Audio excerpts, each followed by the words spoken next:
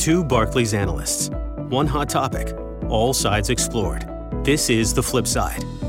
The Flip Side is a podcast series featuring lively debate between two Barclays research analysts, taking opposing viewpoints on timely topics of importance to economies and businesses around the globe.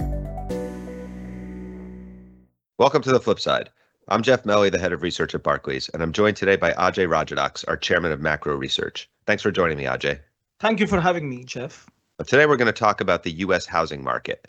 Housing in the U.S. has been a hot topic since the onset of COVID, when there was a massive surge in home buying, and along with that, a virtual explosion in home prices. But prices for housing have been surprisingly resilient even after a big increase in mortgage rates. Now, normally, this is a splash of cold water on a hot market. Well, Jeff, I think the housing market is set for a major correction, even if, like you said, it's taken longer than expected. Like with much of the economy, the aftershocks of COVID have had surprisingly long-lasting effects. But high prices and high mortgage rates are a bad combination. They have reduced affordability right as we expect consumers to exhaust their savings. I'm telling you, home prices are due for a rude awakening. Well, I disagree, Ajay. I think the structural issues affecting housing right now in the U.S. are far more important than all these cyclical considerations around the level of interest rates. Like with the economy writ large, I think the Federal Reserve has a lot less control over the housing market than people usually believe.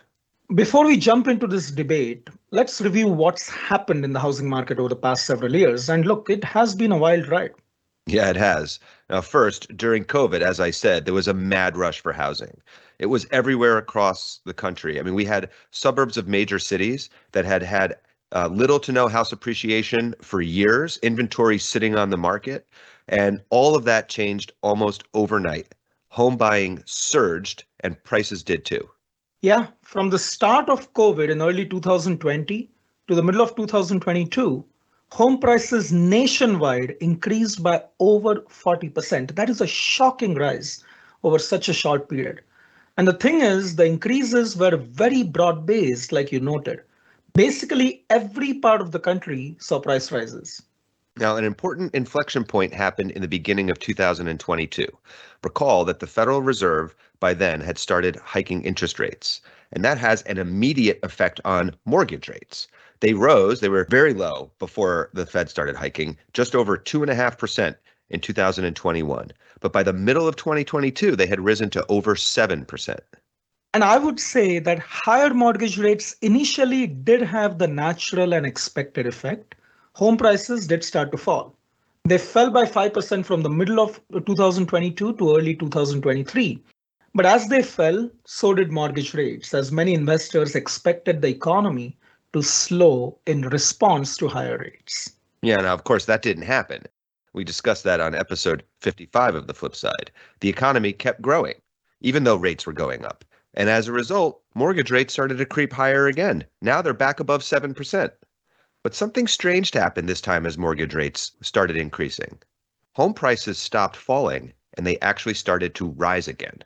At this point, house prices have been increasing for 6 months. They're back at their all-time highs, and there's no sign of slowing. That is actually a good segue for my view. I agree with everything you said up until the part about no sign of the rise slowing. I think a deeper look at the data does suggest that the shine is coming off housing. First, let's start with the mix of reported home prices. Look, that is extremely important. The price of housing isn't well defined. Unlike with stocks or bonds, there isn't one series you can point to.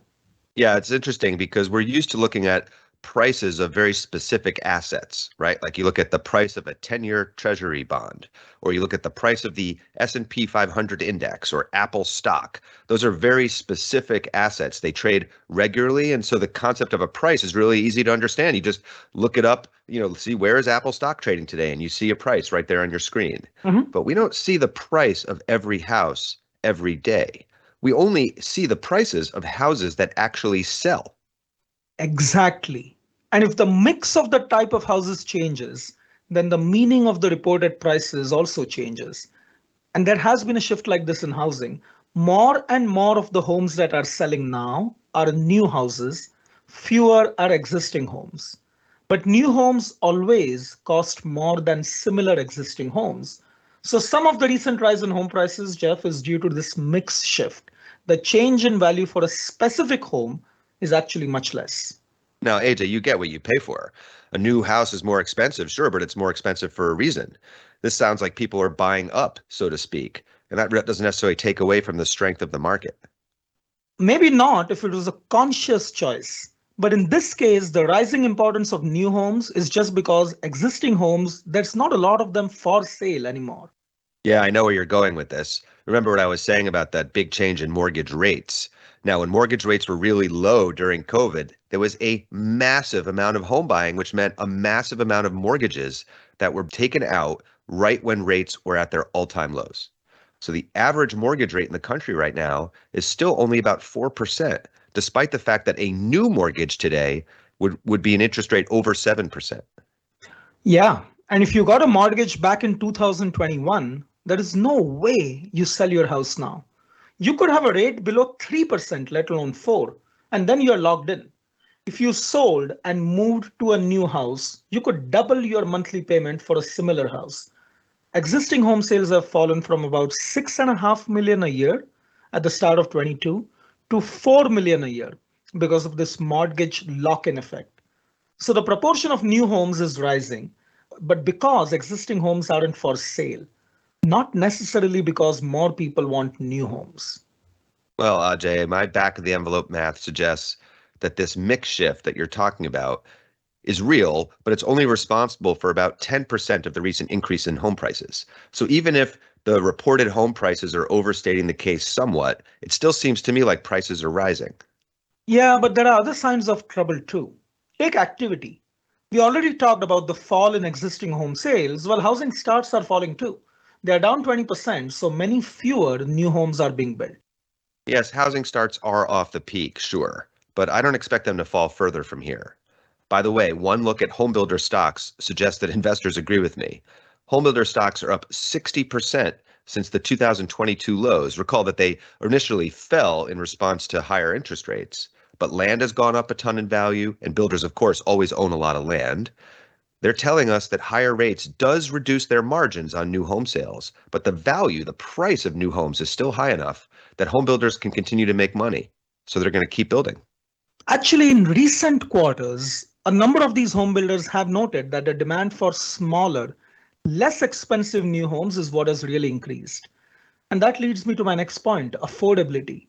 The combination of higher prices and higher rates has led housing affordability to fall to its lowest level since 2006. And we were in the middle of a housing bubble then, and we know how that ended. Yeah, sure. We do know how that ended, but that bubble was fueled by excess leverage, by investors buying on spec, by the use of mortgages like interest-only loans that were almost designed to hide the true cost of the home. This current rise in home prices that we're experiencing has none of those characteristics. That's true, that is a good thing, but this current rise does rely heavily on consumer balance sheets, which were greatly supported by the excess savings accumulated during COVID, both from reduced spending and from fiscal stimulus. And look, those excess savings are largely gone. That's one reason we expect a slowdown in the US next year. It will have ramifications for housing too. Any weakness in the consumer will expose vulnerabilities in housing. Now, one counter argument, Ajay, is that these excess savings calculations that we run for consumers do not include the mark to market on those 3 and 4% mortgages that everybody took out as they bought houses during the COVID period. Consumers are locked in, as you put it, because their monthly bills are so low. They borrowed at a great time, and now, of course, the same borrowing would cost them much more. That's actually another source of wealth for consumers that doesn't really enter our calculation, but I think is supporting their ability to continue to spend money. Yes, but by definition, I don't know that it can be used to support housing demand. Because if you sell your house, you lose your good rate. That's a good point. But look, there's a general matter here, which is that I think the sensitivity of the economy to interest rates is far lower than we are conditioned to believe. Remember, before COVID, when the Federal Reserve and other central banks couldn't get inflation up, despite the fact that we had record low unemployment, now they can't get inflation down. Look, they can't even get housing prices down, and that's the part of the economy that should react first to interest rates. Maybe interest rates don't matter that much after all. And that leads to my bigger objection to your bearish take on housing. I think you're ignoring some really important structural issues that are far more important than any of the cyclical stresses that you've been talking about linked to higher rates. I'm not ignoring them, Jeff. I just honestly don't see how they are more important than mortgage rates increasing by 5%. Okay, well, let's look at one structural issue that I think is actually pretty surprising. Now, we all know that the US population is aging. Yes, and as birth rates have fallen, the overall population is older. This has all sorts of effects, which I think you're getting at, like reducing the labor force participation as boomers retire, changing the preference of safer assets as investors start spending their savings. But generally, we think of housing demand falling as people age because they don't need such large houses once kids move out, etc. Our economics team did some interesting work on this topic recently. And it turns out that as people age, they might demand smaller housing units, but not fewer housing units. In fact, more people are head of household as they get older from effects like divorce, for example. And with fewer very young people, and with people delaying marriage, a greater share of the population is in the range where they can be expected to head a household. But actual household formation, Jeff, has consistently lagged the estimates that we created using our methodology. So, in other words, it seems like at least some people are not forming their own households when they should, despite demographics suggesting otherwise. This might include new college graduates, for example, who are still living with their parents. Yeah, that's a good point, but I think it actually furthers the support for house prices. The reason why household formation has lagged, it's not a cultural thing. It's because there is a chronic shortage of housing in the US.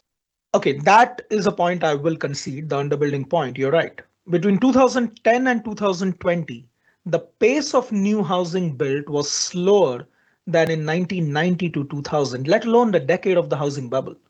From 1990 to 2000, we averaged 1.2 million new homes a year. From 2010 onwards until the start of COVID, we averaged less than 800,000 and for a much bigger population. So yeah, the scars of the housing crisis, the housing bust, they did run deep. That's right. And so effectively, what we've done is created a situation with a large buildup of shadow demand for housing. There's lots of sort of households waiting in the wings out there that if housing prices ever fell, they would swoop in and buy. You think the kids are that desperate, Jeff, to move out on their own? Yeah, not just that. I think this shadow demand can come from a lot of different sources. Just think about what's happening here in New York City. Right now, we have record high rents. Home prices look very supported.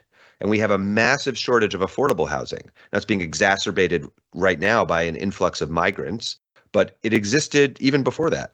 So normally I would say that market forces solve supply shortages. High prices should lead to more building. But home builder comments aside, remember, starts have fallen. So if there really is a backlog of demand for homes, why isn't there more building happening? Well, I think part of it was what you hinted at with regards to the aftershocks of the housing crisis that we experienced in the run up to the global financial crisis. Home builders were scarred for so long by the overbuilding they did during the housing bubble that they've been very reluctant to really ramp up their building now. But also, let's not forget the other big structural issue that weighs on the supply of housing, and that's zoning laws.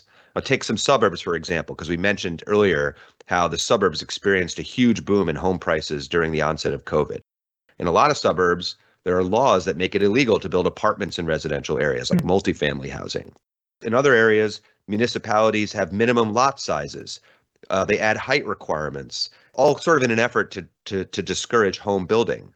There's a permitting process that can be slow. That also slows up the ability to supply housing into the market. Really, there's a lot of aspects of our system that are geared to protect the value of existing homes, but in the process, they make building new homes very difficult, and so we just create this structural shortage of housing.